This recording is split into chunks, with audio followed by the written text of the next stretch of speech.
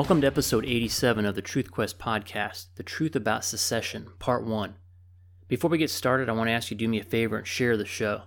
If you're on social media and topics such as secession, abortion, the State of the Union, capitalism, or the United States at war comes up, please share the topic-specific Truth Quest episode with your debate partner.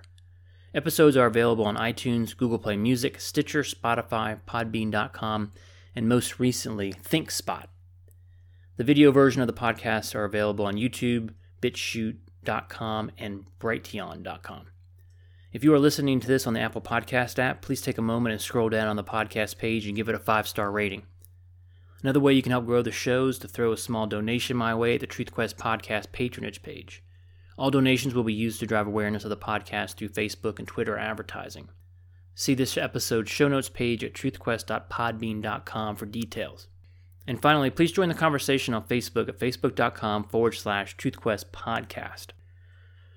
The S word has been coming up quite a bit lately. Most recently, we have seen counties in Virginia threatening to secede from the state after the Democratic Party took control of the state government. As you may recall, in only what can be described as a banner year, Virginia Governor Ralph Northam admitted to appearing in blackface as a college kid and of course received no condemnation from his fellow Democrats. Then later in the year, he explained how under his proposed partial birth abortion bill, a baby born alive after a botched abortion should be kept comfortable while it struggled for life and eventually died. Then his merry band of power-hungry fanatics in the state legislature proposed new draconian gun control laws. Rural counties in Virginia are being encouraged to secede and join West Virginia. West Virginia's Governor Jim Justice has publicly said that he would welcome those counties with open arms. Now, I've suggested on other podcasts that it is my belief that the only thing that can save America from itself as we continue to drive down the post-constitutional path towards bankruptcy, cultural rot, and suicide known as democratic socialism, is for the states to secede from the Union. It is the only alternative that even comes close to potentially solving the problem. So what is secession? Well, secession is the idea of breaking up political bodies into smaller pieces. It's the ability for people to have a better opportunity to influence the society in which they live. Jeff Deist from the Mises Institute explains secession as, quote, the ability for people to peaceably walk away from political arrangements that are not working, end quote. Aaron Gleason from the Abbeville Institute describes secession as, quote, a humane, progressive, and peaceful solution to political strife, end quote. Ryan Miller, writing for Fee.org, articulates secession as the severing of political ties of an entity or group that you no longer wish to be associated with, used by people no longer satisfied with the existing political order and wishing to go their separate ways. The term merely denotes the innocuous idea of people building a political and economic order that is more in line with their values. In the United States, it's the right of states to opt out of unconstitutional federal laws, regulations, and newly created rights, such as same-sex marriage and abortion. That's called nullification. Now, when we think about secession, the idea is, what's wrong if one group cannot get along with another and having them go their separate ways? It's the whole idea of irreconcilable differences. Is it better to stay in a bad marriage or cut ties and move forward? Why is you do your thing, I'll do mine considered crazy talk? Does it make you feel better that most, if not all, the founding fathers believed in the state's rights to secede? As history has proven, secession is more easily successful when the mother country is weakened by war, economic collapse, or internal strife. I suspect that if, or more likely when, the dollar eventually collapses, the United States will see a secession revolution, first by states like Texas and Florida, then we will see California likely split up into 2 or 3 separate states.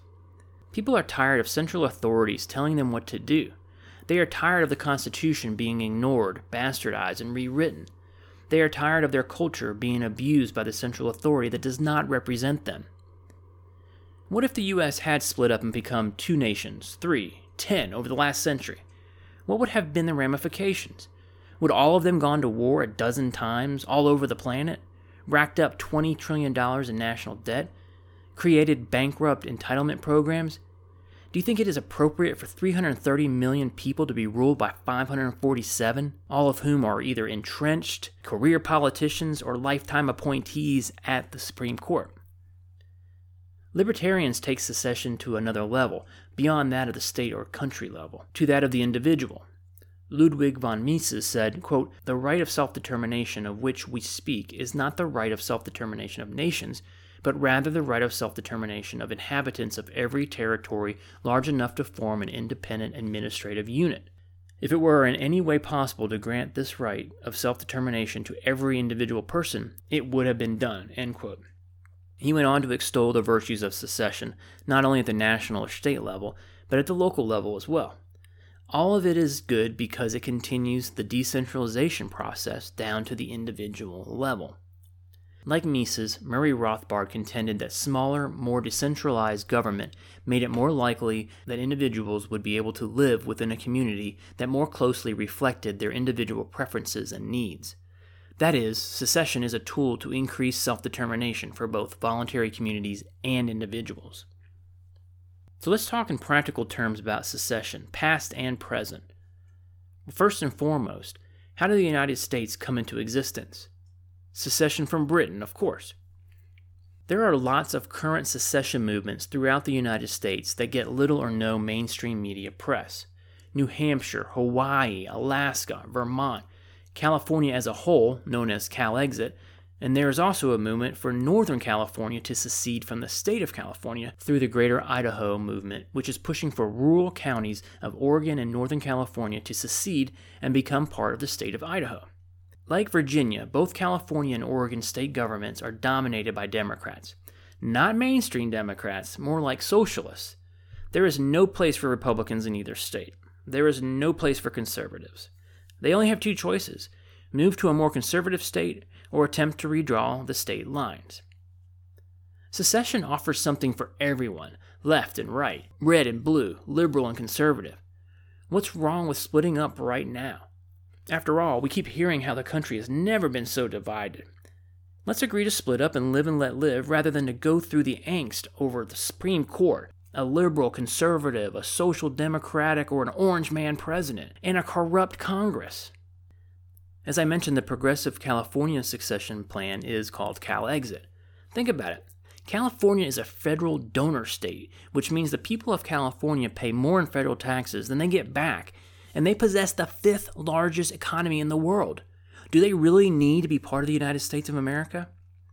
They could stop funding the U.S. military and have enough money to pay for universal health care and higher education for all of its citizens and all of those illegal immigrants that they welcome with open arms. They could implement the Green New Deal to combat climate change, global warming, extreme weather, whatever they're calling it today. They can continue to combat homelessness by letting homeless live wherever they want. They can continue with hyper-regulations. They could issue their own worthless currency and bankrupt the state even quicker than they are now. They could rename the state the woke state of California. Well, what about people on the other side of the political spectrum? What do they want to escape?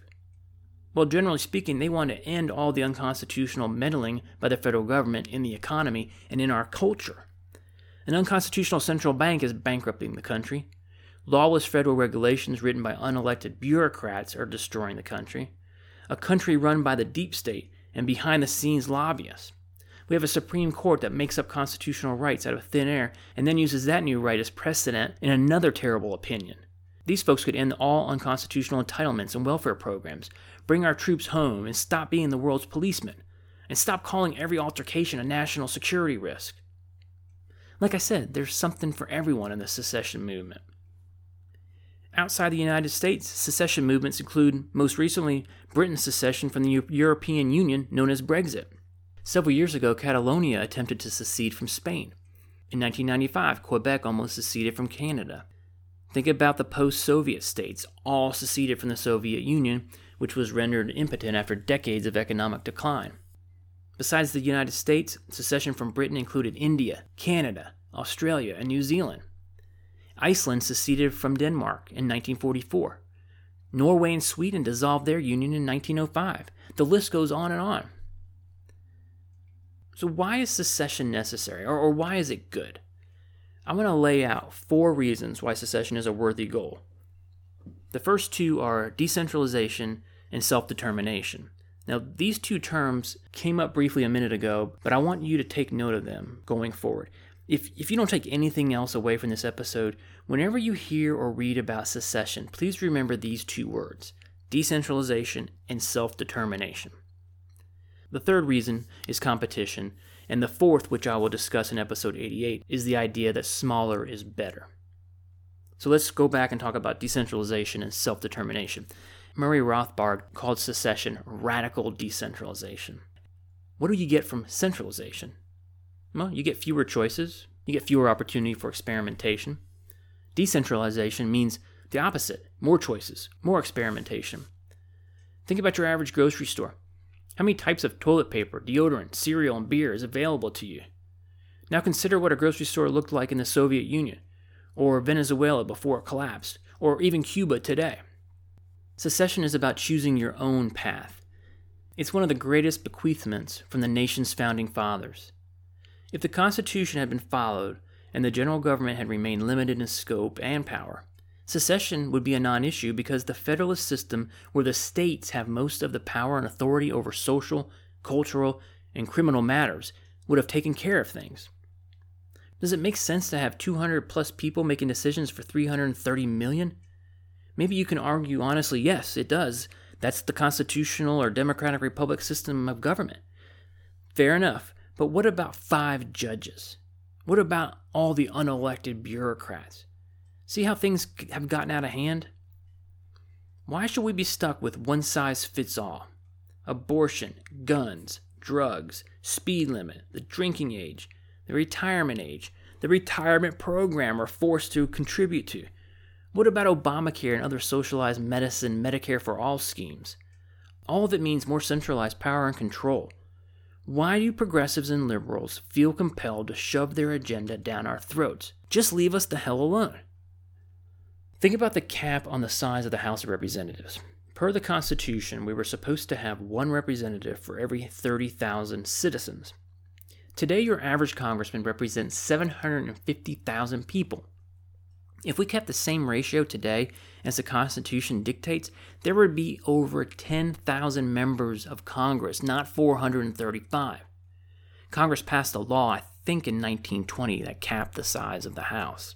If Congress was exponentially larger than it is now, do you think they'd be able to screw around like they do now with thousands of cats to herd? Obviously, 10,000 members is too large for a lawmaking body, which should tell you something. Maybe the U.S. needs to fragment into smaller nation states. Just a thought. It is an undeniable fact that the federal government is a failure. It has a 100% failure rate. Right, left, conservative, liberal, libertarians all agree. It's inefficient, it's full of fraud, full of repetition, and full of waste. Name the federal agency, name the federal program, and that applies. It's just the nature of the beast. It's too big to succeed. One of the other selling points about secession is how it creates competition among political units. And it keeps politicians honest because they know that if they screw around, their tax base can simply move from one jurisdiction that is oppressive, i.e. California or Illinois, to a less oppressive jurisdiction, i.e. South Carolina, Florida, or Texas. But what if the behemoth itself becomes oppressive or stupid, with taxes, with the lives of our children in undeclared wars, with immoral and unconscionable levels of national debt, with bankrupt entitlement programs, with hundreds of unconstitutional federal agencies filled with 3 million federal bureaucrats making decisions over 330 million citizens, one with a surveillance state that would be the envy of every dictator who ever walked the face of the earth? What if that behemoth gets out of control? Where do you run to? Well, maybe running isn't the answer. Maybe the best answer is secession. Murray Rothbard put it this way, quote, "Secession is the breaking up of a state from within. It is a great good in itself. It means that a giant central state has been broken up into constituent parts. It means greater competition between governments of different geographic areas." End quote. Ryan McMakin, writing for Mises.org, put it this way, quote, "If minority groups find themselves perennially in the minority, what recourse do they have if borders are also permanently fixed? Some might suggest these people can move across state lines, but since state lines could be hundreds of miles away in a large state like Virginia, a forced move would likely require minority populations to disband their communities." End quote. So please note here, When you hear the words minority groups in this context, don't think about race or ethnicity. Think about America today. What divides us? It ain't race and ethnicity. It's policy, it's culture, it's taxes, it's the envy of the wealthy. It's spending at the federal level. It's Orange Man. It's the composition of the Supreme Court. It's impeachment. It's fake collusion. It's the culture war. It's fake news. It's the federal courts. All those things.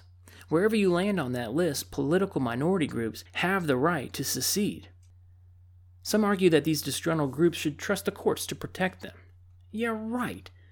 You are full of biblical proportions if you think you can trust the courts to do the right thing. The Supreme Court in particular. Think Obamacare, gay marriage, creating the right to privacy, which in turn became the right to abortion. Think about segregation, Dred Scott, the internment of U.S. citizens of Japanese descent during World War II. Think about the Patriot Act, the existence of the FISA Court, broken treaties with Indian tribes, the entire New Deal agenda, the continued existence of the NSA surveillance state. That, by the way, is not a comprehensive list. Decentralization and secession limit the headbutting between large centralized jurisdictions because you're doing your thing over there and we're doing our thing over here. No one is forcing anyone to do anything they don't want, like taking people's guns, limiting welfare payments, restricting immigration, limiting or permitting abortion, spending deficits, being under a central bank's control, socialized medical schemes, bailouts for corporations or for college students, forcing companies to put women on their board of directors, forcing people to contribute to the welfare state. Why are we forcing people to do all this shit? Why can't the state just let people live their lives without all the cram downs? Just think if secession were a regular topic of conversation in America. Do you think the federal government would feel secure enough to do half the shit they do? If the threat of losing millions of federal income taxpayers due to a state or two or three seceding from the Union was real, we would be in much better shape economically, culturally, spiritually, you name it. The teeny country of Liechtenstein recognizes a right to secession right in its constitution. The Prince of Liechtenstein once said, quote, "The fact that we have a right to secede in our constitution is a strong signal that the government can't simply do as it pleases," end quote. Amen, brother.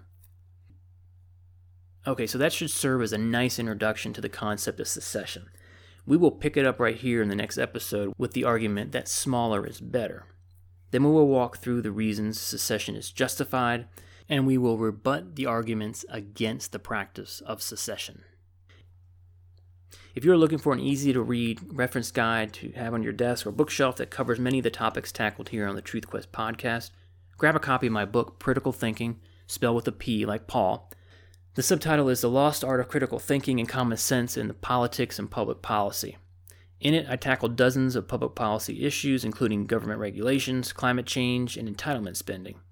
It's available at Amazon and anywhere books are sold. See this episode's show notes page at truthquest.podbean.com for more information. Please join the conversation on Facebook at facebook.com/TruthQuest Podcast.